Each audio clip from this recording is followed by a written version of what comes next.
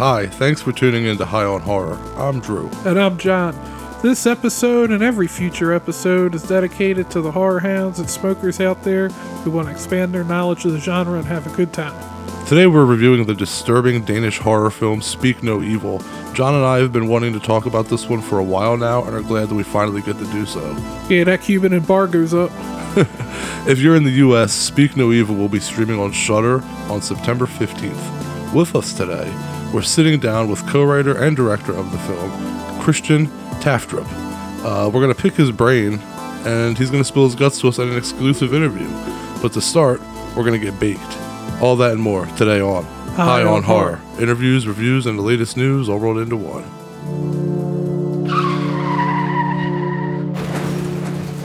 All right, now it's time for Strain Wreck, the segment of our show where we discuss what strain we're getting wrecked on and current events in horror.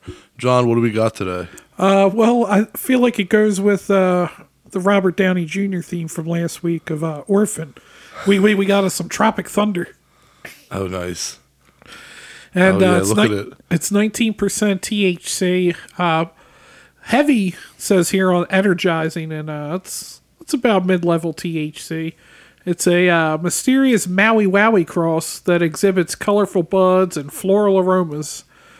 Has moderate potency, but makes it suitable for consuming any time of day. So, like 2:45 in the morning for us. Offers a mellow and manageable buzz that elevates the mood and alleviates stress. Apparently, its feelings are energetic, giggly, and euphoric. Giggly? Giggly. That's what it Is that why says. we're giggling? And negatives, dry eyes, headache, and dry mouth. Dry mouth. Oh, shit. No, it's beautiful, though. Those orange hairs, man. I'm called Clifford the Big Red Nug.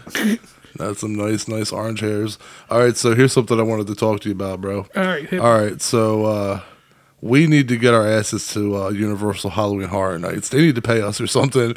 We need to get out there. They announced that they're doing fucking Killer Clowns from Outer Space barbecue. They released the menu, and it's crazy shit, man. You can get a pulled pork sandwich, loaded mac and cheese, a shareable 22-inch all beef hot dog, loaded nachos, funnel fries, acid pie, and specialty cocktails. Acid pie. I mean, I know they don't mean the drug acid, but I'm definitely. I don't know if I'd eat it. I want to preserve it. I got a fucking pie from Killer Clowns from Outer Space. Like, it's gonna look like, have the foil tray. Like, I'm a nerd. Why like is it that. why is it all just pieces of paper? I would eat that shit though, dude. Like, I don't know. I would love to do that, but I just saw that. We love that movie, so I thought we're not sharing that 22-inch all beef hot dog though. That's not happening. But I guarantee that we could each take one now. We'd each take that 22 inches. Got it. Anyway, I was gonna say I don't know what's up with Killer Clowns from Outer Space. Like, we got the game coming out now. There's this, like, there's toys. There's new toys. It's not like out. It's a milestone anniversary either. Like, it's 34. It's not like it's 35. Yeah. Like, I don't know where it's coming from, but I'm here for it. So. Right. I mean, it's about time. You and I grew up with that movie, so to see it like getting its day, like, it's that was cool, the first man. clown movie as a kid I saw that didn't scare me for the most part. So my son Abel, he actually wants to be Shorty for Halloween. Like, I think I might have told you this, but I was like, I went over all the costumes with him. I was like, you can be the new Batman, the Battinson, Spider-Man, like all this stuff. And he was like hellbent. He's like, I want to be Shorty. So he's going to be Shorty, and I'm going to get him like boxing gloves. We're going to do a little boxing glove version of Shorty. But yeah, man, it's awesome. And the other thing that I wanted to talk to you about is you actually just met this man, so you can talk about that if you want.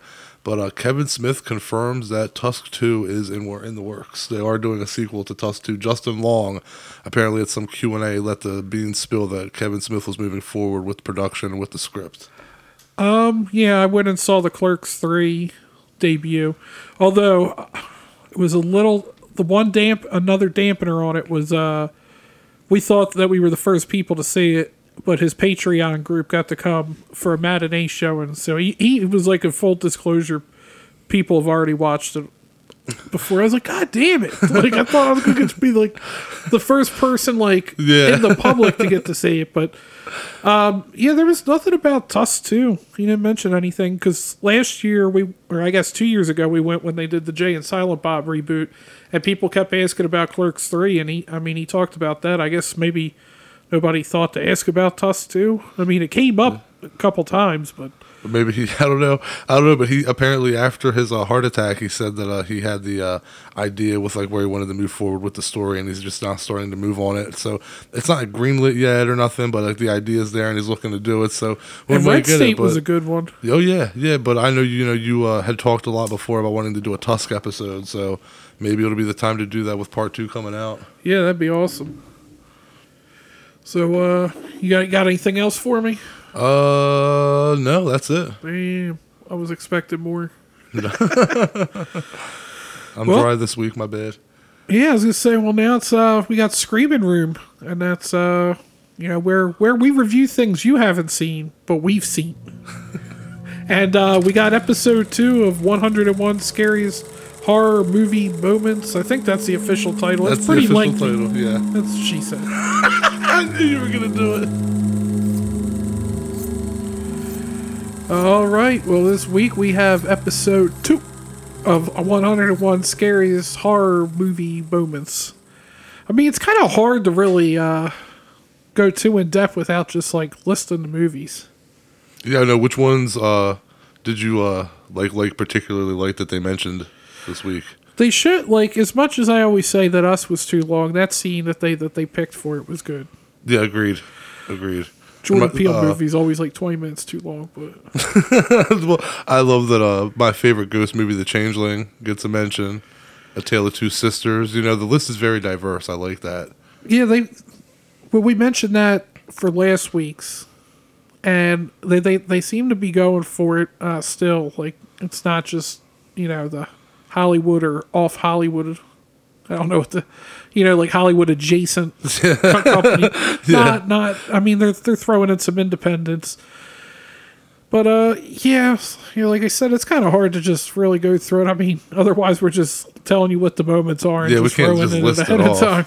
Well, yeah, but we can't say that it is well done. I like shows like this, and I'm looking forward to talking Yeah, the about. Bravo one was good, and just an updated version of that.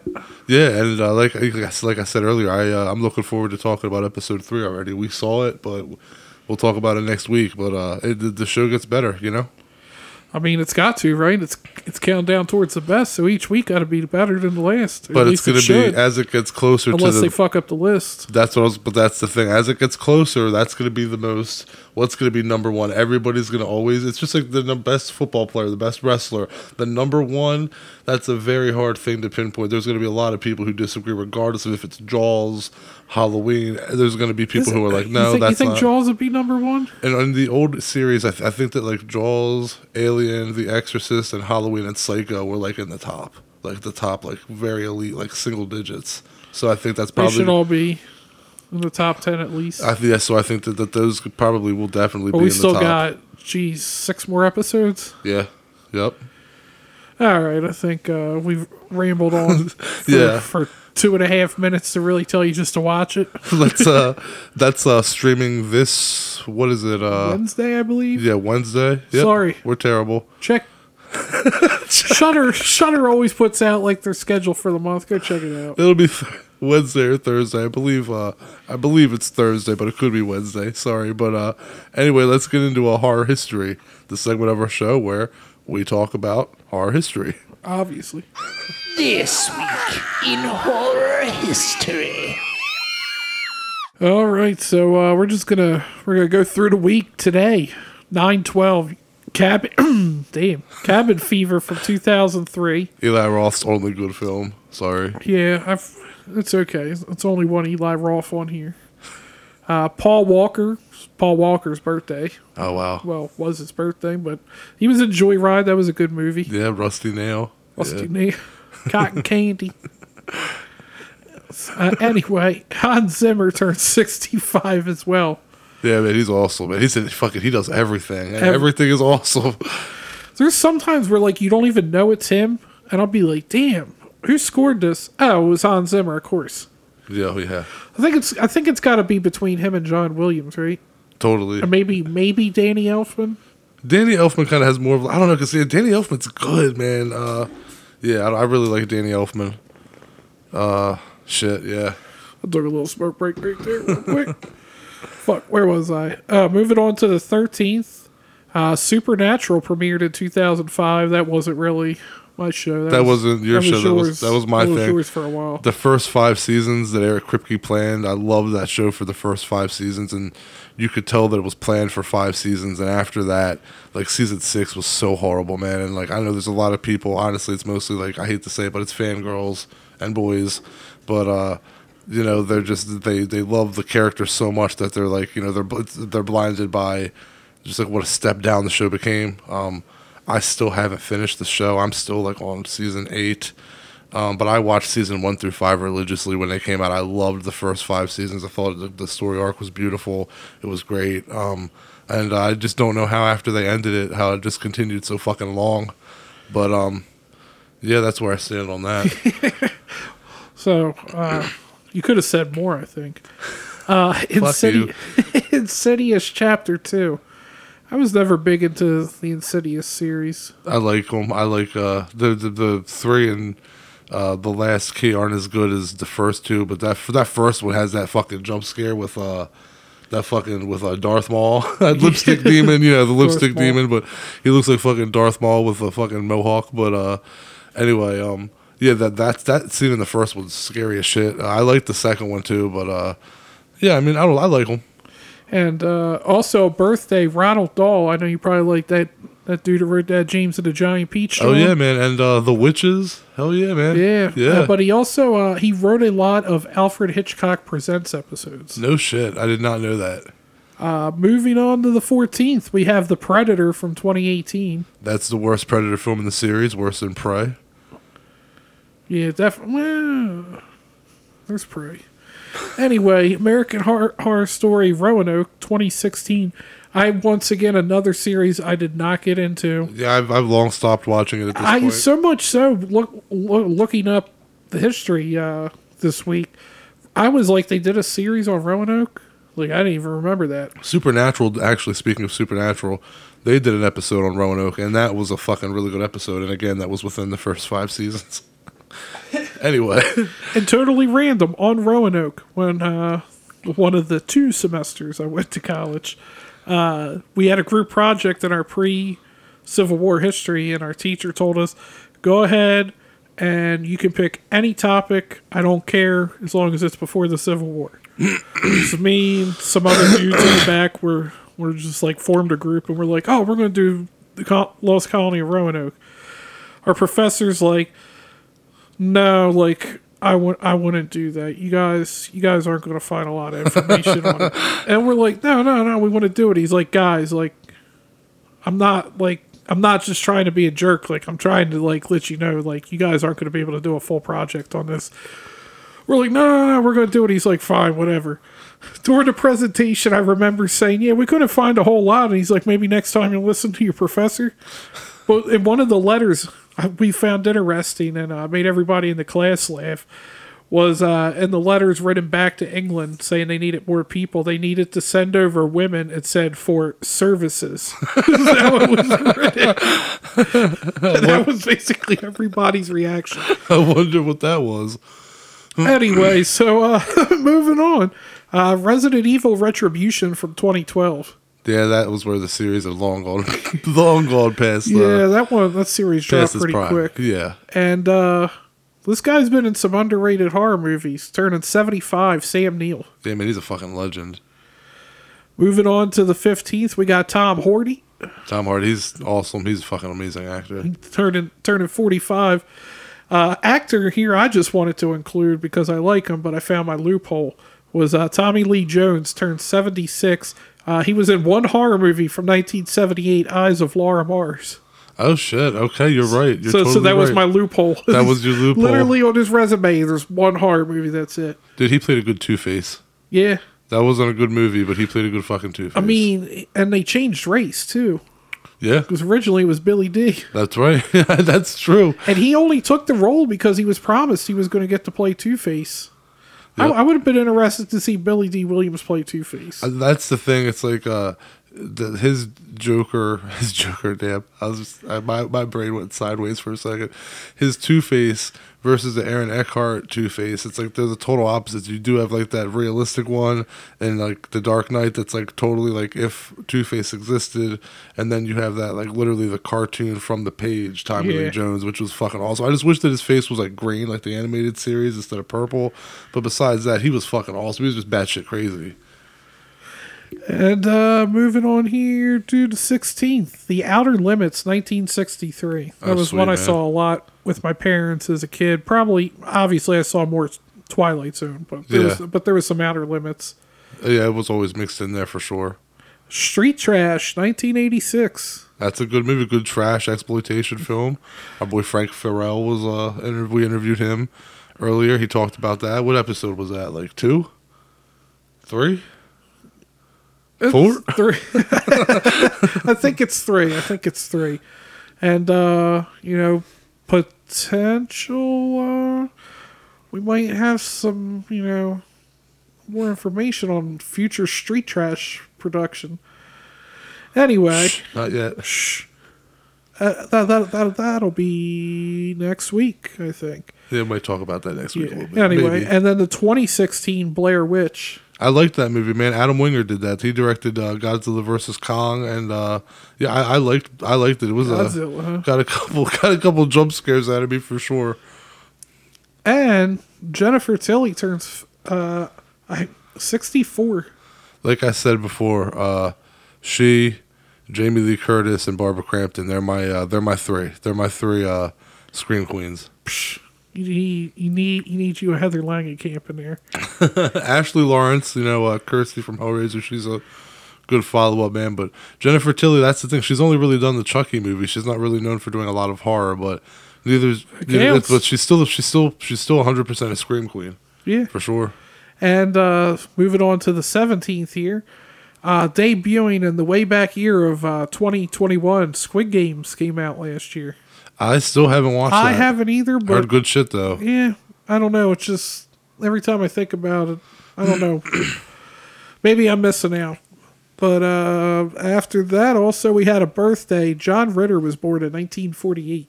And it's funny. Yeah, he was Freddy versus Jason. No, Bride of Chucky. Bride of Chucky and It. He played Ben in It, and also he was in a couple episodes of Buffy the Vampire Slayer. So we just naming all the television shows I ain't watched. And I love John Ritter, man. Like this knowledge nugget about me for all you listeners out there. Three's Company is like my favorite TV show of all time. Like I love that show. So cool that you brought up John Ritter. What was it? You had I'm trying to think. At your one house, you had like a stand or something for it, didn't you? It's like an old like photograph in a frame. Yeah. And moving on here, finally to the 18th, we have the Addams Family TV show from 1964. Finally, we named a horror television show series I have watched. Dude, I love the Addams Family, that's the question. You don't get a lot of horror fans nowadays. A lot of people skip this shit. They just jump. They don't take time to go back and do their homework because it's old. But when you get people like you and I who have seen the Addams Family and the Munsters, we get to ask each other that question: Addams Family or Munsters? Addams Family. I'm going Munsters. Yeah, you don't want to go down that road. I thought you were going to go Rob Zombie Munsters, but yeah, No, I want that Spider One Addams Family. He's gonna do the sequel. Oh man! Just shit come all at over a zombie family.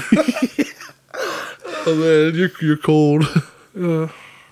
Anyway, where were we at? Here we go. American Horror Story 1984 and 2019. Still didn't watch it. I saw a couple episodes and they weren't bad, but I feel like that's just what American Horror Story. That was that slasher one, right? Like when they did the slasher series. Nicole watched it and tried to get me to watch. She tries to get me to watch. I feel like every time you get halfway through the season and I'm just like, it's okay, but it doesn't like hook me to come back. But it's not like, for the most part, bad. Yeah, I feel you. It's okay, and I have no interest to like continue watching. Yeah, right. A favorite of ours from 2015, Cooties. Oh man, I love that movie. One of Fucking the hilarious. better horror comedies of the last decade. Dude, hilarious movie. My God. Turning 14, Jackson Robert Scott. 14. I met him. Remember the pictures of him? Dude, he's a little fucking boy. 14. And he's already done the Prodigy. And he's on Lock and Key. Yeah. Yeah, he's stayed busy for sure. Yeah, he probably making way more money than us.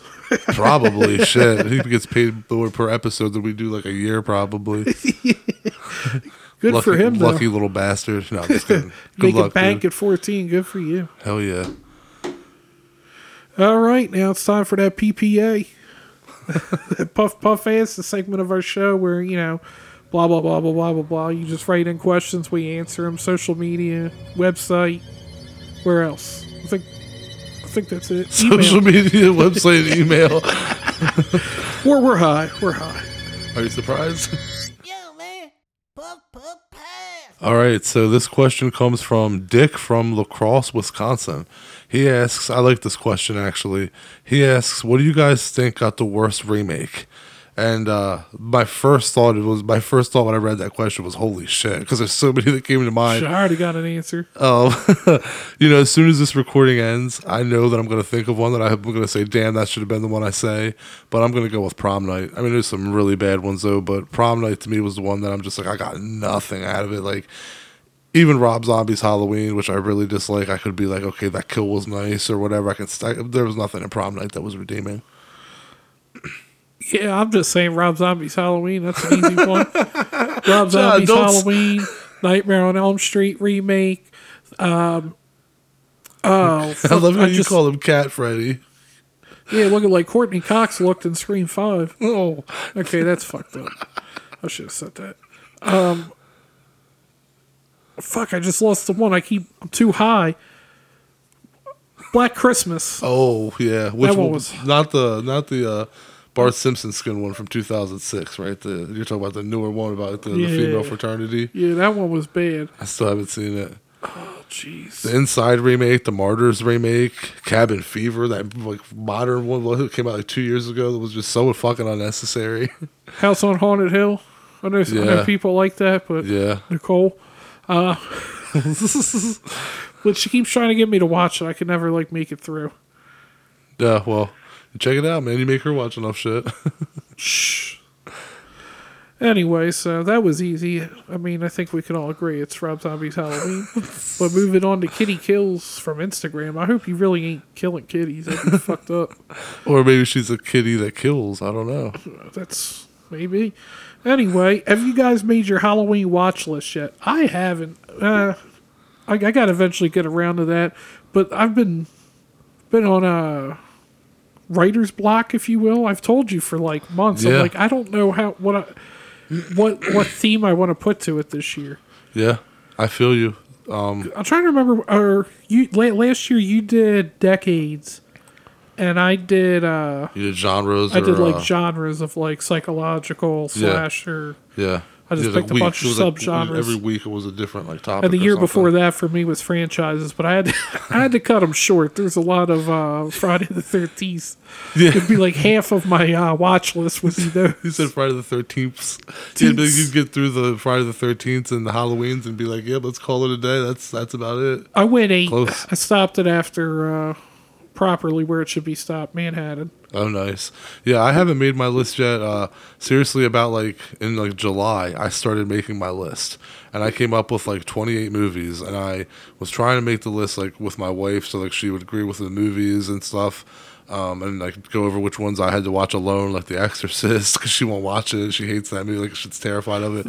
That's funny you say that, because Nicole mentioned about my list. She goes, "Are you making a list this year?" And I'm like, "Yeah, at some point." She goes, "Okay, well, the difference is this year I want input."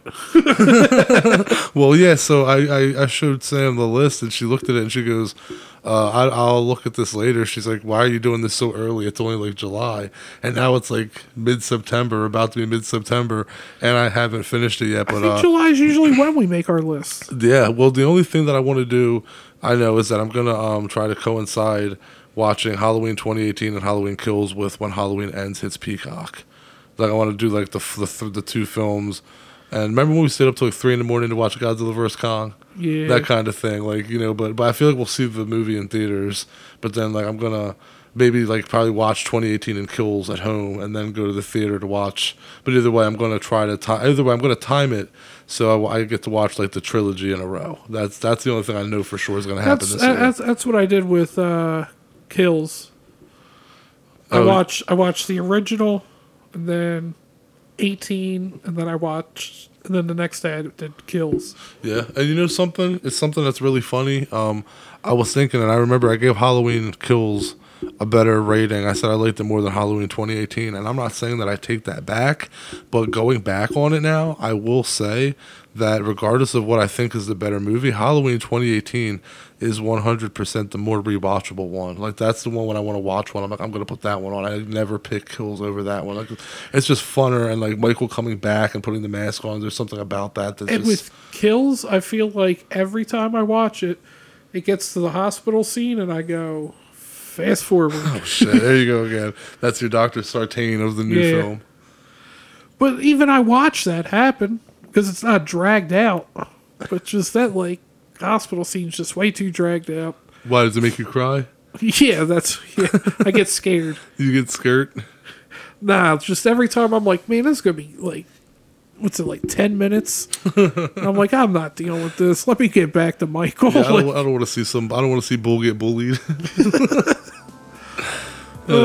Yeah, so at the end, no, we do not have our Halloween list. Yeah, that's a big no. All right, now let's get into our review of Speak No Evil.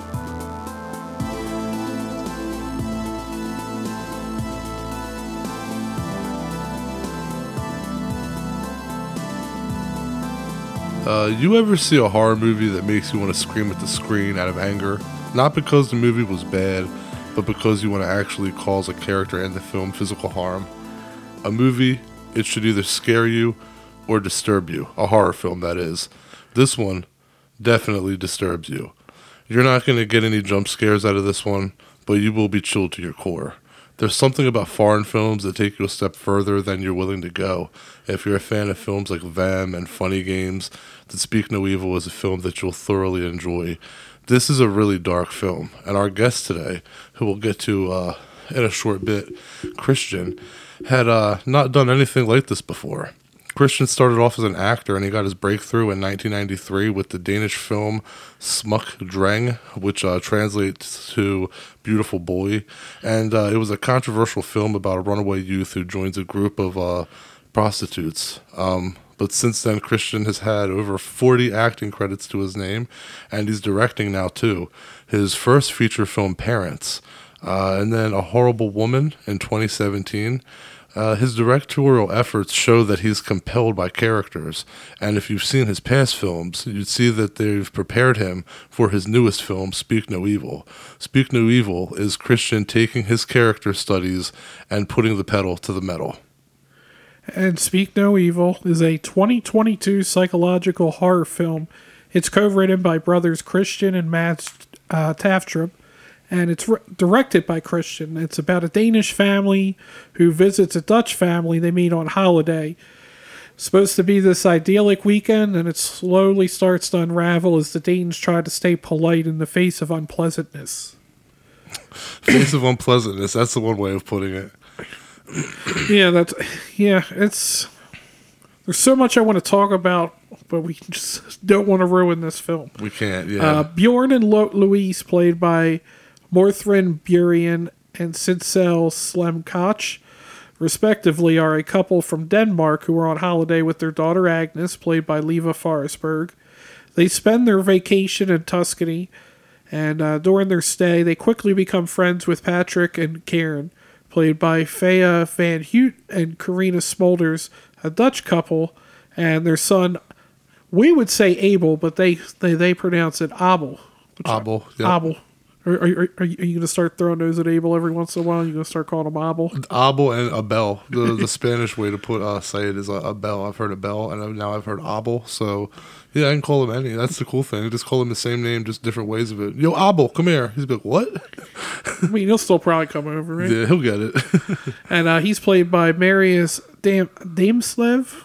That's what I'm going to go with. Yeah, it sounds about right. Months later, Bjorn and Louise receive an invitation from Patrick and Corinne to visit them at their country house in the Netherlands. The hosts appear carefree and adventurous at first, but this reunion takes an unexpected turn with more and more misunderstandings occurring. And the Dutch family begins to test the limits of their Danish guest, but the Danes are trying to stay polite to their hosts. They feel like, maybe, it's just some misunderstandings. And each time you're just like, no, like, get out. Get out. I feel like that's the whole... Jordan Peele had Get Out, but like this is all I thought the whole time. And they aren't sure if Patrick and Corinne are just weird or if they're like hiding something more sinister. I mean, you're watching a horror film, so you can somewhat guess where it's going to go. But always expect the worst. yeah, the situation finally escalates and it becomes clear the hosts are not what we thought them to be, or what Bjorn and Louise thought them to be. Some things like Patrick just brushing his teeth while Corinne's like in the shower. Or I'm sorry, Louise is in the shower. That was just like weird. Like she's in there taking a shower. He's just like walking around whistling. Makes like, himself too damn comfortable, man. Yeah.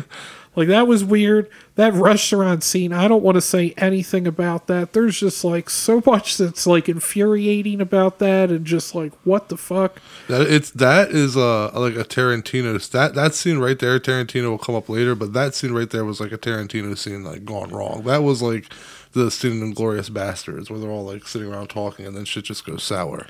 And like also the scene where Patrick just yeets that cup at his kid for not having rhythm. Yeets. Yeah, man. I can't say anything else about stuff like, but I wish I could remember where I saw this review. If it said this movie will make you not trust anyone you meet, and like Stone Cold always said, DTA.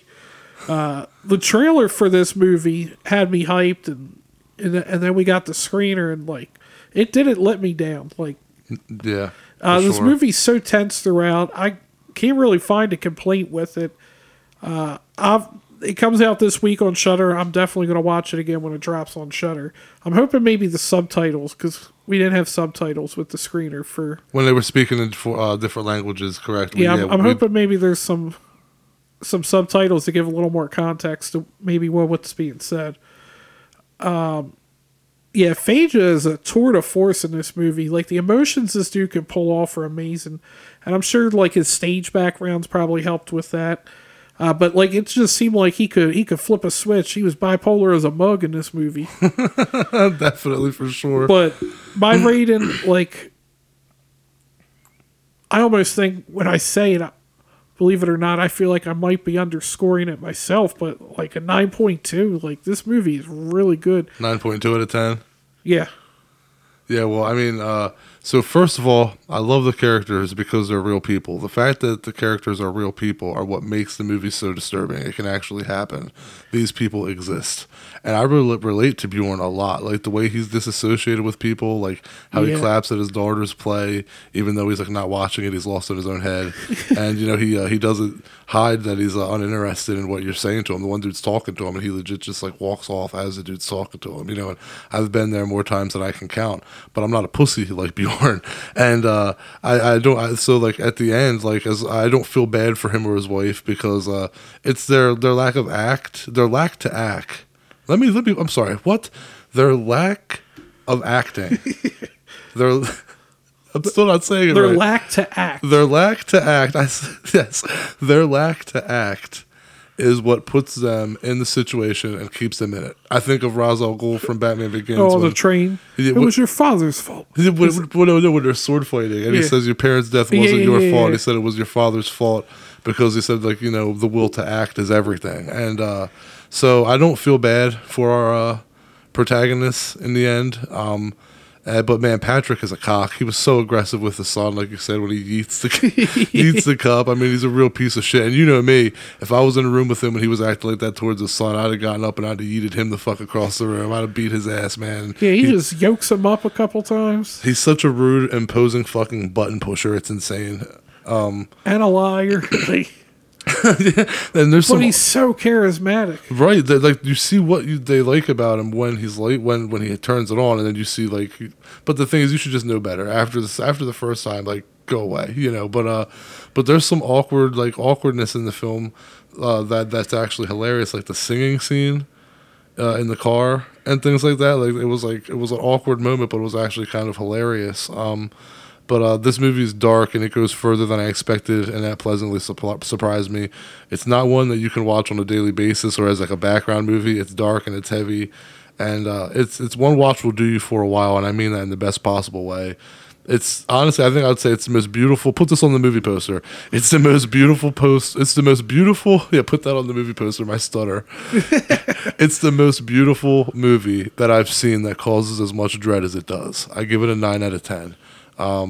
If I like you said, I feel like with the Descent with this one, I feel like I'm giving it a 9, but I feel that over time it will have a higher rating. But I don't want to overrate it right now because I really like it. I want to let it stew for a little bit Yeah. and come back to it. And just it's probably a 10, but I'm going to downgrade it now for a 9 just so I don't oversell it. All right. So do you have anything else you want to say about the movie? Yeah, fucking watch it. All right, now let's go deeper into the film and talk to the director himself, Christian Tafdrup. Today's guest is an actor, screenwriter, and director. After directing some short films, he made his first feature-length film in 2016 with the award-winning Parents. Today we're here to talk about his most recent film, which debuted at the Sundance Film Festival earlier this year. Also, it's going to make its U.S. debut on Shudder on September 15th. Of course, we're talking about Speak No Evil. Thank you, Christian Tradiff, for being high on horror. Thank you. You're welcome. All right, well, Christian, again, you know, my name's Drew. Nice to meet you. Thank you for being on. I wanted to start off this.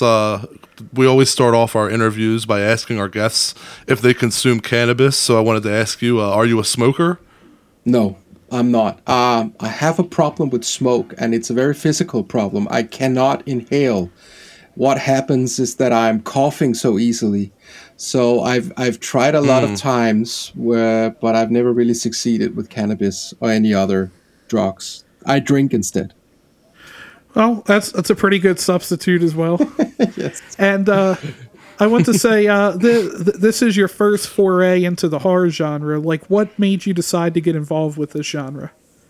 Well, because I thought that I could not do horror. I'm not a big horror expert. I never watched that many horrors, and I think there was a lot of, cliches in the horror genre that I was very afraid of. But I have like this mantra of mine that every time I start a new project, I have to go on deep waters. I have to try something where I don't feel at home, where I'm not so familiar with the material. And of course, you have a voice. And I come from a world where I did a lot of satire. I did a lot of, family drama, and always with, some humor to it. But I thought that would be fun to maybe combine some of the things where I feel comfortable with a field where I'm more new to the subject. So I immediately thought that horror would be like the worst thing I could do. And I must admit, it took me a while. I struggled a little bit, but when I kind of got into the conventions of horror, it was such a liberating thing for me to write on that, all the conventions. And I just took what I could use, and then I threw away what I could not use. So it took me some time, but I must say that it has been really fun to write a horror film. Well, you've acted, written, and directed. Of the three, which do you think you prefer the most? Well, I started out as an actor, and that is also what I did for 25 years almost, since I was a child. But I always been writing, and I've always had this secret dream of one day becoming a director, and I've been very aware of that, and it's recently, the last 7 or 10 years, I start getting more, access to it, and I did 3 movies and 3 shorts, and I must say that this is the funniest job in the world, and it's what excites me the most. It's also what frustrates me the most, because writing a film, a good film, and not just writing it but directing it and promoting it, and also in a social way gathering all these people, it's really tough. But you can't compare it to acting. I think acting, you're a part of something, and as a director you have responsibility for everything. So I feel this is really my big dream coming true. And if I had to choose, I would not doubt that I would definitely use the rest of my life trying to do more movies. Awesome. Yeah. That's awesome. And the film premiered, as I said, at Sundance in January. And recently, in July, at the probably going to mispronounce this, Bunchen International Fantastic Film Festival, where you won Best Director. Have you enjoyed the festival circuit?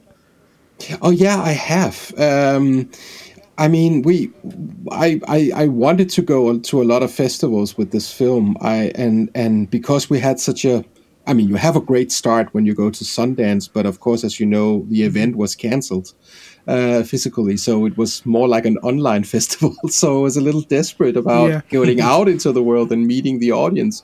And we had a few festivals during the summer, and we'll have a lot during the fall. And I always enjoy that. It's such a privilege to travel around the world and meet audience and present your movie. And what you really discover is, if you make something that is a little bit universal, that a lot of different people from different part of the world really connects to it. There are no big differences. Of course, if you meet a German or Belgium audience, they are very loud and they have a lot of comments. And in the audience in Korea was it was totally silence from the first to the last minute, but they had the same questions and the same reflections upon the film. So what you really discover is that, and that is also what you aim for as a director, to make something that a lot of people can relate to, not just a specific local place, but that's something that is very human and existential and reaches out to all parts of the world. And I really experienced that with this film. I didn't know that in the beginning. I thought it was a very local Scandinavian problem it described, but it is a very human thing, what this film is about. So it's been a great thing to discover that many different people actually felt the same way watching it. And that is, of course, discomfort. Well, I have to say that John and I felt the same way, discomfort, and I wanted to say that Shudder sent us this film, early as a screener, and I wanted to say from John and I's both, we wanted to say that this is by far, Christian, no joke, this is by far the best Shudder original that we have ever seen. Like any movie that they've ever sent us, this is the best one. We were blown away. We were blown the hell away. Like seriously. I appreciate it. And yeah, you're very welcome. I couldn't believe how good it was. I really couldn't. You know what I mean? Like it's such a solid film. And Dread Central said that Speak No Evil was an introvert's worst nightmare, and they were right. I'm an introvert, and I can relate to Bjorn to a degree. The way he feels, you hit that spot on. So I have to ask you, from an introvert, seeing that in film, how accurate that was portrayed by Bjorn, you hit it spot on. So are you an introvert as well, or do you know someone that gave you the inspiration for the character of Bjorn? Well, yeah. In many ways, I'm introvert. I'm not. If you meet me, you wouldn't think I'm introvert person. I mean, I have a lot of social. I'm very social. Have a lot of friends, and I like to talk and laugh and all that. But on a deeper level, on a more existential level, I feel introvert. And of course, I wanted to have a take on modern masculinity. And I thought, especially when I watched a lot of American mainstream films, that the hero is always, a superhero in the end. He starts out as a normal family guy, and then he meets some kind of evilness, and then suddenly he can fight and shoot and, run through the forest and save his own family. And many movies are like that. And I looked at myself and I looked at my friends, Right. and I thought, in real life, many people are not like that. I mean, many people live very civilized, privileged lives, and we are not heroes. And suddenly, if we meet violence or bad people in our life, many of us has a tendency to just freeze or try to run not to fight back. That's a very, very difficult thing to do if you meet some sort of a superpower. And I wanted to describe that feeling. I mean, my life is not filled with conflict. Of course, inner conflicts and conflicts with relationships and all that. But maybe I told that story many times, but some of the most masculine thing I've done in my relationship, I have two children, was to find, my girl's rabbit, my toy rabbit. And I looked for that rabbit every time she loses it in different parts of the world. And I feel very masculine when I find it. And that is, of course, a boost. But if that kind of guy meets, a dark, tall stranger at night, what would you do if you just are used to pick up rabbits? And that was just a scary thought for me because I'm a very normal, ordinary guy living a very nice life. And I'm not used to that, meeting evilness or bad people every day in my life. So I'm introvert in that sense that if I met something that, would really demand something extra of me, what would I do? And I think I would freeze. I would not believe that it is actually happening and all that. And I know a lot of people in my surroundings that are just like that. So when you're in your comfort zone, I mean, I'm extrovert, but if I'm not in my comfort zone, I can, hide and sneak away like a lot of other people, I guess. Yeah, I think everybody's kind of like that when they're uncomfortable. Everybody kind of becomes introverted. Yeah, I think so. And the Danish title, which I won't even try because I would butcher it terribly. According to Google, it roughly translated to the word guest. Was there a reason to change the title for the American audience to Speak No Evil? Actually, it's based on a misunderstanding because I never liked the title Guests. It was a working title we had because there is some distribution that wanted a Danish title. But before the opening, I just said, let's just keep Speak No Evil. And then IMDb never erased it. So people think that the film is called The Guests, but we never used it in any of our material. For me, there is only one title, and that is Speak No Evil. It was a hard title to find, but it's the only title I could come up with that kind of, reflects the theme of the film in a more, of course, intellectual way. You have to think about it, but it actually means something. It's an old Japanese saying about try to avoid evilness and try to turn the blind eye to thing. So it has something to say that's about the movie itself. But the guests were never something I liked. So yeah, it doesn't exist in my world.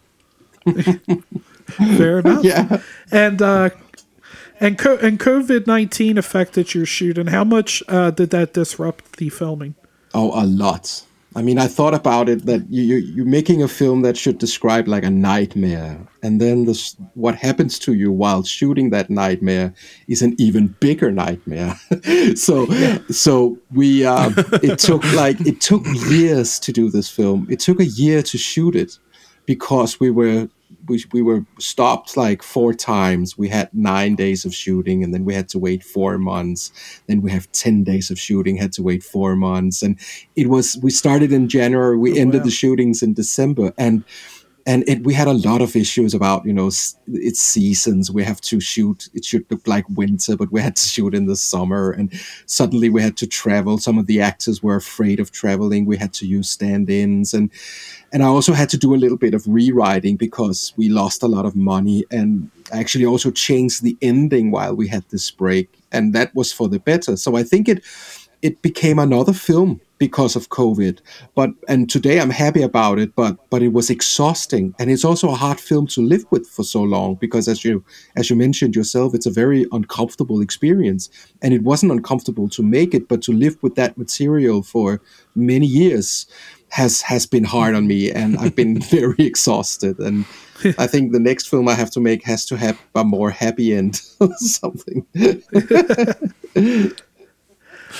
And you actually mentioned about the ending change, and I did want to ask you, was there anything else from that time period that you had to stop shooting that you feel like helped make the project better?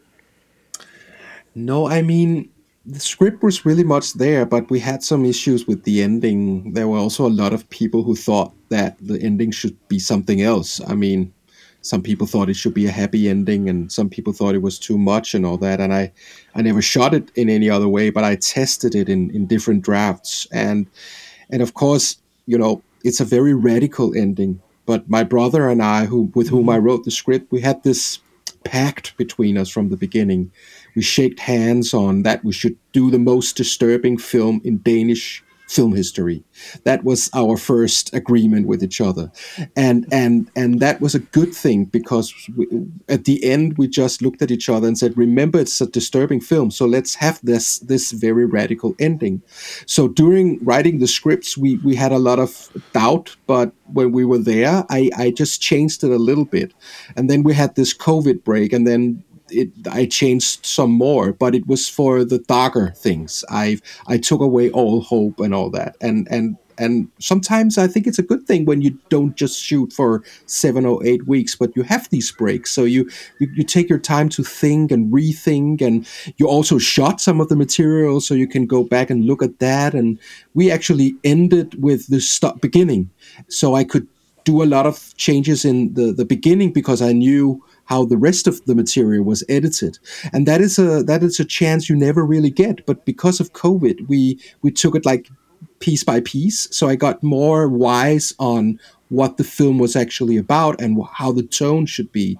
So I think that I'm very satisfied with the film, and I also think it's because it took so long time that I could really dive into it and make it, as clear as possible in what it was trying to say.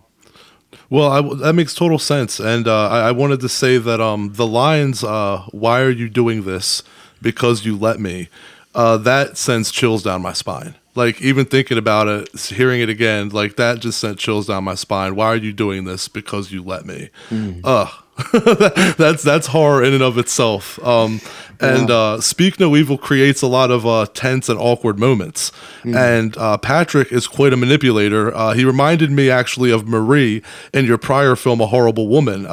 Your style of telling a story reminds me of Michael Haneke's Funny Games. I know you said you're not a horror fan. I don't know if you've ever seen Funny Games, but Of it's course. kind of similar in the sense of control. So what is it that you like about writing characters that manipulate others? Well, as many other directors or that are into art house movies, I think we all like things that are uncomfortable and awkward, and maybe also work with tabooish stuff. I think many films have a tendency to look away where it really hurts, and I like films that kind of stays in something that is unpleasant but truth, that has a truth to it, something we won't admit as human beings. And we are not all that good and perfect and wonderful all the time. We also have dark sides and things we are not proud of, and I like that cinema can kind of take that up to the screen, and we can recognize ourselves not as only as full human beings with good and bad sides. And then, of course, I look at the world and you see things, and now you mention a horrible woman, and I've been in many, many relationships with horrible women. And it was not to be offensive or towards Same. women, but I never really understood their psyche. And it was more about that I was writing my diary before I did that movie about how can I stay with this person for 5 years? Why don't I leave? Why does she do this, this, this? And I can't compete. I can't beat it. I mean, she's just more clever than me. She's better in talking feelings than I am. And I'm losing myself, and I'm doing everything she says. What is it about? So it's more out of curiosity and questions of life where what you just don't understand, Okay. instead of just being offensive.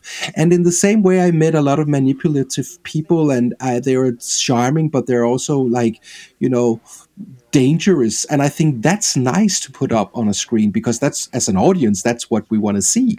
So it's more like questions I have upon people I met in life, and I try to portray them a little bit in my characters.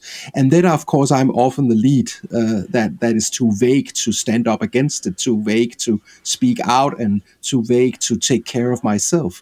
And I think that's a very recognizable thing, and that's what Speak No Evil is also about, that you don't say stop in time. We have all been in relationships where we wanted to get out of it before, or taking jobs we didn't like and all that. And that is also a speak no evil moment, that you look away, you ignore it, you think it's your fault and all that. And the film was a more also attempt to have a warning to people.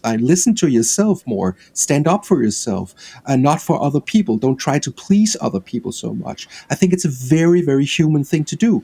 And that is what I recognize in myself. So yeah, I met a lot of bad people, and of course I'm also bad myself. But why did I get involved with so much misery in life? That is something I want to discover in the films. That makes sense, and I think we've all been in your situation. We there's a lot of us that, so to speak, haven't pulled out in time, in a lot of scenarios, and it put ourselves in uncomfortable situations where you go, "Damn, if I had just taken control, Yeah. it would have never gotten that way." You always see articles on social media and in magazines about how how not to be an introvert and how to conform and be social. And Bjorn and Louise follow that. They try to be social and conform, and it turns out that they should have just listened to their gut. Are you saying that introverts should trust their instincts?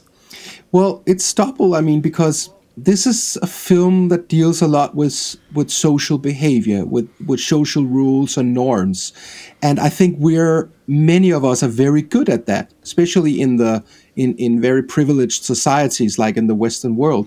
We know the game. We wanna be a part of the group ever since we was a child. Somebody told us how to eat and to say thank you and all that. These are all social norms. So we are actually, if we're introvert or not, most of us are really good at that. And I think that's important because it's also a way to connect and make the world go around. But sometimes I think we have this tendency to sacrifice ourselves because we think it's so important to please other people, because society taught us that we are dictated by social behavior and not to listen to our human nature. And I think this film is very much about how far away we moved from our instinct, how far away we moved from human nature. And we have all these alarm clocks. We kind of know it, but we try to say to ourselves, oh, this might be just misunderstandings, and oh, I'm also wrong sometimes, because we're so dictated by being a good person that like society wants us to be. And that is what I'm critic about, that we don't have the guts to stand outside the group because we get so ashamed. I mean, if 10 people mean something and I'm the only one raising my hand and saying, oh, I don't mean that, I mean something else, then people would look at me and I would feel a little bit, like an outsider. And I wish that people Right. would have more guts to do that. And especially nowadays, I don't know how it is in the States, but in Denmark, what's going on right now is an extreme form of political correctness. I mean, nobody wants to be offensive towards anybody. And that means that people don't dare to speak up about their opinions anymore.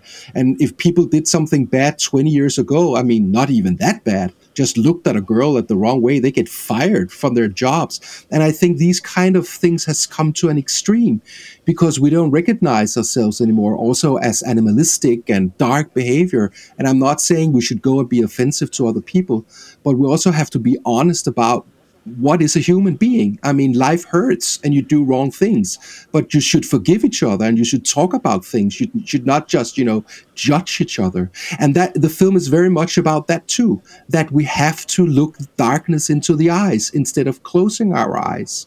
So that is something I'm very, very, keen on telling, because that is what I see right now in my society. And I think it's wrong.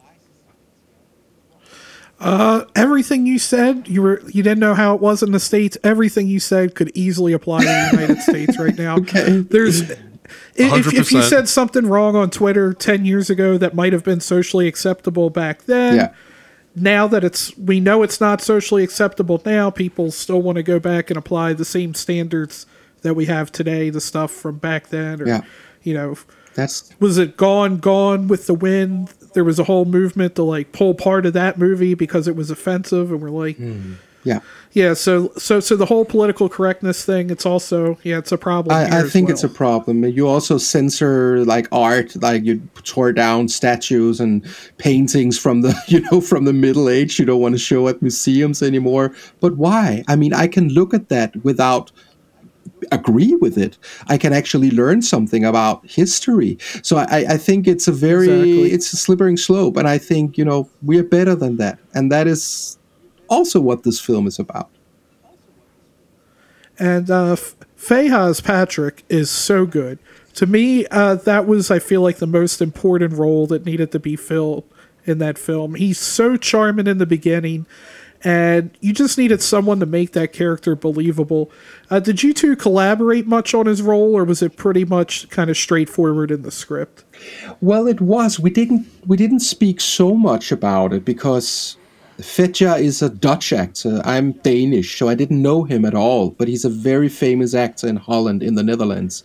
And when you deal with very, very experienced actors and they are cast well for the part, you can also, as a director, talk too much. So it's more about guiding him down the right path. And he was such a great guy to work with. In real life, he's so sweet and so professional. And the only thing we talked about really was that he liked that he was not a real person, that he was, a devil or a demon, but we're acting out as a person, and he was brilliant at it. But he thought that he was a character that was kind of larger than life. And I really liked that because I didn't want to explain why they were evil. I just wanted to say that evilness exists in the world and this is how they look like. So with the two Dutch actors that are very professional, we just have very very small little conversation and then just great communication about it. But with the Danish actors, they're not very experienced in front of a camera. They're both from theater and did a lot of that. With them, I had to communicate much more and also do a lot of workshop before the shootings and all that. So it depends on who you work with. And I think as a director, you have to communicate even on the same set in very different ways, depending on who you work with.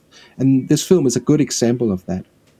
Right on. And I wanted to ask you, why do you think, being the writer, being in the mindset, why do you think Louise eats the roast and the meat if she's a vegetarian? Why doesn't she just turn it down and say, no, I don't eat that? I mean, some people would have done that, definitely. But if Louisa was a character who would do that, then the film would end. Then there was no conflict. And I think right away from the beginning of the film, these two Dutch devilish persons, they're looking for people who doesn't want to go into conflict. And Louisa is a person that have a very she's very close to her own intuition, but she's also very very focused on good behavior and be nice to other people, and she think it's awkward if you create a conflict. And I think it's very, very common, especially when you're guests at somebody's house, especially when you don't know them, that for everything in life, you want to stay nice and polite. You don't want to create a conflict. And if you go to somebody's house and they've been cooking all day, I mean, maybe he forgot I told him half a year back that I'm a vegetarian. Maybe that's my fault. To avoid any kind of bad feelings, I'll just taste it. That's easier. But the film, of course, says that maybe that's wrong. Maybe that is the first really wrong thing she does. And from there, it's get worse and worse. So that is the theme in one scene. But I think it's a very human thing to lie for yourself, to stay polite. And that's her problem. That's why she eat it. It's easier to eat it than create a conflict. To say, oh, I know you've been cooking that roast all day, but Okay. I don't eat that. I just need the vegetables. Then you would be maybe impolite as guests. And I think that dictates her more than her gut feeling. Okay. And I wanted to say I loved Patrick's rant on cheese, and I didn't know that that was true. I actually went and looked it up, and I was like, does the Netherlands really produce that much cheese? I just thought it was such a random thing to throw in there. Like, what made you decide to just kind of throw that fact in there? Well, I write with my brother, Mass Tafdrup, and we create the story together and all that. And then he writes some scenes, I write some scenes, and we give it back and forth until it's there. And it's actually his monologue about cheese. And what I like that we do when we write is that if we have a strict story, we don't have to stay so strict to the plot all the time. We can also make a little randle and go out in some craziness. And he just thought that a monologue about cheese would be funny because this guy who seemed like such a charming man, he's suddenly sitting there just talking random about cheese. And then he looked it up on the internet, and I didn't know that. I don't think he even know it. And then he discovered how important Dutch cheese are, and that the Dutch people are a little bit offended by that. That the German cheese and the French cheese gets more, recognition. So we just thought with Patrick, he was very funny to write because he could do anything. He could say anything. He could be 1 minute very charming, the next minute very rude. And most characters are not like that. You have to build it up. But with him, we could shift all the time. So I just love that. I think he wrote it in 5 minutes, and it's been in the script ever since. I loved it. It reminded me of something Tarantino is very good at. Just, great lines for, 10 minutes of something that is actually very stupid, but also extremely funny. So I think we were a little bit inspired by that. I like that. I can totally see the Tarantino in that, just kind of like a random rant, but for some reason the acting and the way it's being told, you're still invested. Even though you're like, why are you talking about cheese? You're still like into it and want to know what's going on. Yes. So back into the psychology for a second. I wanted to ask you. You had mentioned, getting the rabbit for your daughter and everything. So I wanted to ask you, why does Bjorn go back to the house for the stuffed toy Ninus? Like, why do you think his opinion on the situation with Patrick and Karen is so different from his wives that he's willing to turn back? Well, I have many answers for that because, well, first of all, it's a genre thing. And that is what I loved about writing a horror. You could never do that turn in a more realistic drama. But because you have the genre conventions, you always have to have a scene where you scream at the screen and you say, no, no, don't do that. I wouldn't have done that. But if he succeeds doing that, then there will be no more film. So that's that they take stupid choices, right? But for the right reasons. And then I also think that Understood. in a psychological way, Björn, he's not finished being there. He actually liked being there. He's not going there as Louise because he wants to be polite. He's going there because he wants to go on an adventure. And he's attracted to this guy, Patrick, because he's rude, because he's primitive, because he's masculine. He didn't want to go home. So it's also a perfect excuse for going back and maybe meet them again. And the third thing is that that's his way to be masculine. In the beginning of the film, he also finds the rabbit. He meets Patrick, and Patrick said, that was very heroic of you. So it's also a way to prove that he's a man. If you don't fight or shoot guns and all that, you can always find bunnies. And that is what he's doing. So these were my 3 reasons to keep that scene. But I can tell you, we had many people who didn't like that. And when we did our test screenings, they wanted me to cut that out. And, that was not right for a guy. And he would never do that in real life. But I think it's much more human that people would admit. And of course, you can't take that away. It's such a turning point in the film. So, yeah, I kept it. And I actually like it. Yeah, I don't think it's a bad scene at all. I think that the only way for me that I wouldn't have liked the scene is if like he and his wife were on the same page. But the fact that she isn't on the same page, you kept that consciousness in the scene where you have like her, Louise, she's the audience. Like she doesn't want to go back, and then you have him who's willing to go back. So I think the conflict of the scene works. I don't think it's a bad scene at all. It just made me want to know, like, why would he not want to be on the same page with his wife? Yeah, you know what I mean? Yeah, you need to have different. You need to have different, characters with conflict in every scene. So they couldn't be on the same page, I guess.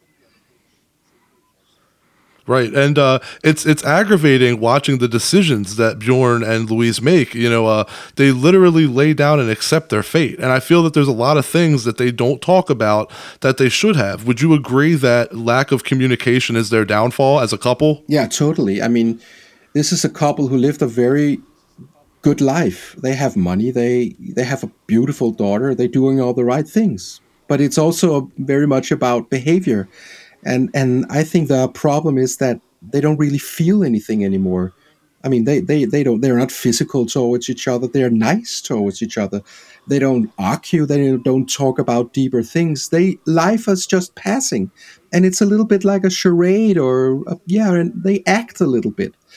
Because it's dangerous. It's dangerous to take conflicts. And I also been with my girlfriend for 8 years. And when you have 2 children, suddenly you can also become a little bit stranger to each other because there is this everyday life, and this a lot of things about having children is very practical. And then what you miss sometimes is feeling something again. And that's when you'd go on a weekend with your girlfriend without the kids, and suddenly you rediscover, that you were lovers once and in love and all that. And I think that's also a very human thing. And this is about a couple who that's where they are in life. They forgot how to feel. They forgot to feel anything. And of course, this film is not a happy end, but I wanted to create an ending that was, of course, brutal and dark, but also very poetic and about. I don't want to spoil anything, but that is about a couple who are actually closer to each other in the end than in the beginning, so they have some kind of development towards them, and that's why we made this ending very, naked. I guess I can spoil, and honest. So yeah, they are actually rediscovering something in themselves and in their relationship. That was a very important for me to tell that. Yeah, and not to ruin anything, but those final images with the music from Soon Colster was just perfect. It's haunting, but it's also beautiful. And the music throughout the entire film is amazing. It's very well scored. How did Soon join the project? Well, it's funny because Sune is my childhood friend, and we were in the same school. And then I didn't see him for 20 years or something. And I met him, randomly on the street. And that was when I was editing my first film. And he said, "Oh, I just finished my education as a film composer." And then, because we had no money doing that, and I asked, "Why don't you want to make the music? We have no money, but you can make it." And then we started to have a very close friendship again. And now he did music for the 3 features I did. And so when you collaborate with somebody read very well, and we like each other very much, and we have a very honest process, and we develop, we have a process together. I want to make everything film with him if possible. So I think it's a very close relationship, and it's not that it's easy. I mean, we discussed the score for this film many, many, many times, and a lot of months of working with it. It was not easy to get in the right direction. But if we work with somebody you can call 24 hours if you want to, that's just so liberating. And that's why it works, I think. Yeah, absolutely. And I wanted to say that the fact that it's funny that you had said that you weren't a horror fan growing up, and that's why you wanted to do a horror film, because there are people like that who do horror and they completely fuck it up horribly. Like, you can tell, oh, they're not a horror fan. But it's like with your film, the fact that the obvious and stereotypical things that you'd expect from a movie like this to happen don't happen. That's what makes Speak No Evil so damn intense. I just wanted to say, great job. Well, thank you. It was also something I discovered, because in the beginning in the first drafts, we tried to write more jump scares and supernatural elements, and I was not good at that. I mean, it was just our arms coming out of the wall and eyes in the in the ceiling and all that kind of cliches, and then one day we just realized, if we take all that away, we just have the relations left. And that's what the real scare is. I mean, horror between people. That's something you can relate to. So it became more like an intimate horror film than a supernatural horror film. Because I sometimes feel when you go out from a horror film, you're not really scared, because I don't think I'm going to see a ghost or a vampire, or that I will be invaded by some aliens from space. I mean, I know it's an adventure, and that's also very funny, and I like that. But if you go home at night and you think, I've been in that situation. If I'm not aware, I could end up, and I could meet a sweet guy at work, and maybe he's total fucked up. And so I thought this could be more relatable in a way. I thought was very effectful working with horror. Yeah, and I forget where I saw it, but what another review I saw said this movie will make you distrust all the strangers you ever meet, and to a point that's kind of true, because like in the beginning, even though I had seen that before, like with Patrick, you're like, yeah, I know this isn't going to end well, but he's just so charismatic, and he's just he comes off as such a nice guy. You can see why somebody would get wrapped up in that. I mean, it's funny. We just had a holiday break in Denmark, and I had so many messages from friends who were out traveling, and they met some Dutch people, and they said, "Oh, now you ruined our holiday." But my advice to people is, of course, you can meet strangers and socialize with them. You just don't ever have to see them again. That's the problem.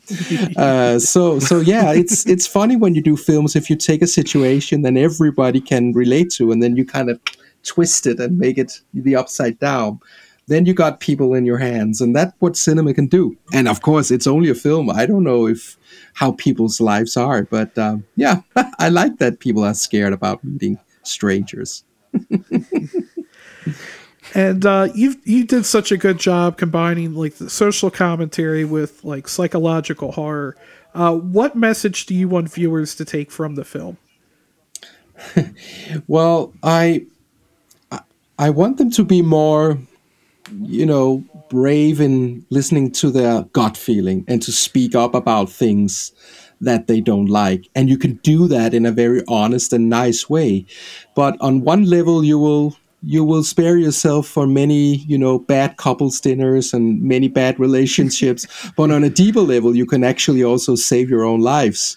So I think it's a little hint, a little warning about also taking care of yourself and believe that intuition instead of just being so focused on social behavior. And now that you've directed a horror film, do you want to direct more in the future? I don't know. I've been trying to figure out a new horror idea, but I think it's kind of difficult. And I think the right way to work is go places where you feel some kind of energy. But no matter what I come up with, I think I will still work with this feeling in comfort and uncomfortableness and unpleasantness and things where you actually want to look away, but you also have to look because it triggers something. So I think I work with more twisted universes, but I guess the material I'm working on now has a more happy comedy tone than this one. But still, I like to get silly ideas that you kind of take seriously. So you have the emotions underneath, but maybe in a universe or in a conflict that there is something new to it. So you don't just do the same film all over again. So yeah, I like to take chances. But I'm starting actually to write an American film. And that is something in that I'm, in Denmark, people say don't go to the US to make film because every European who does that, it never really succeeds. But I think it's tempting also because I'm aware of, I know a lot of Americans and a lot of American movies, but I'm not from there. I have only been there 5 or 6 times. So how would it look like if I was actually writing something for the American scene? So I have a lot of fun doing that at the moment, but I know it's a hard game. I don't know if it will succeed, but we're writing it in English, directly in English, which is kind of fun. So yeah, that's what I'm trying now. Yeah, and even if you never make another horror film again, this one is good enough, and just something that I feel like you can really be proud of. Thank you. And Absolutely. do you have any other excuse me? Do you have any other upcoming projects? No, I have three things I'm writing on, two more domestic things, and then a more US project. But we just started sitting down, really actually writing it 2 weeks ago. Since this film, I've been a little bit exhausted, and my mind has been a little bit, empty. So just during this summer break we had, I just started out, fleshing out ideas that I believe in. So I think maybe I would stand there again in 1 or 2 years. Let's see how it works and goes. But I would definitely try to make another movie as soon as I can. Now that I have some breakthrough, I mean, I've been making movies since I was 18, and this is the first movie that has some bigger attention. So it would be stupid to wait too long. So I'm trying to write fast, and I just got started. Yeah, Well, if you're writing, as I always say, if you're writing, you always have a project you're working on. yeah, that's right. Yeah. And where can people keep up with you on social media?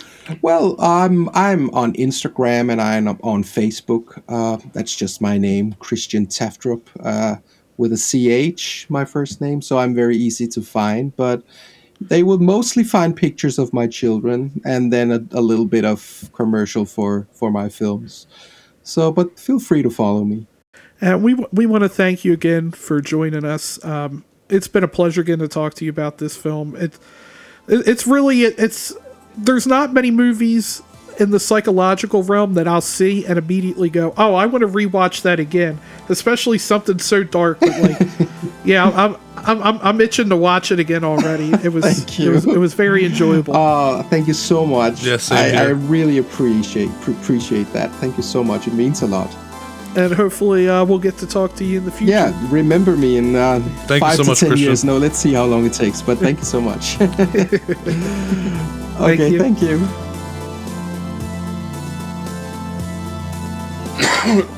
Dang, you just gonna start my wrap up with a cough, I huh? didn't know you started recording, Jeez. man. I'm sorry. Anyway, thanks to all the horror hounds and smokers out there for tuning in. Thanks to Christian Tafdrup for joining us today. And yeah, definitely make sure you go check out Speak No Evil on Shudder this week. And next week, we're going to have Ryan Kruger from Friedberry. Fried Bert? So we'll get that one to you next week. And Friedberry is a fucking great movie. Check that shit out too. It's so hard to describe that movie, but we'll try next week. Follow us on social media: Facebook, Instagram, TikTok, Twitter at High on Horror 420. Email us at High on Horror at 420. That's not right. The email is highonhorror420@gmail.com. The website's highonhorror.com. Hit us up wherever, whatever. Wherever, whenever. We up. Go. Yeah, I think that'll about. Jesus, I fucking lost my voice on that one. What the fuck was that? Jesus, we struggle to get out of here. Like, I think that'll about wrap her up. Catch you later. Bye, everybody.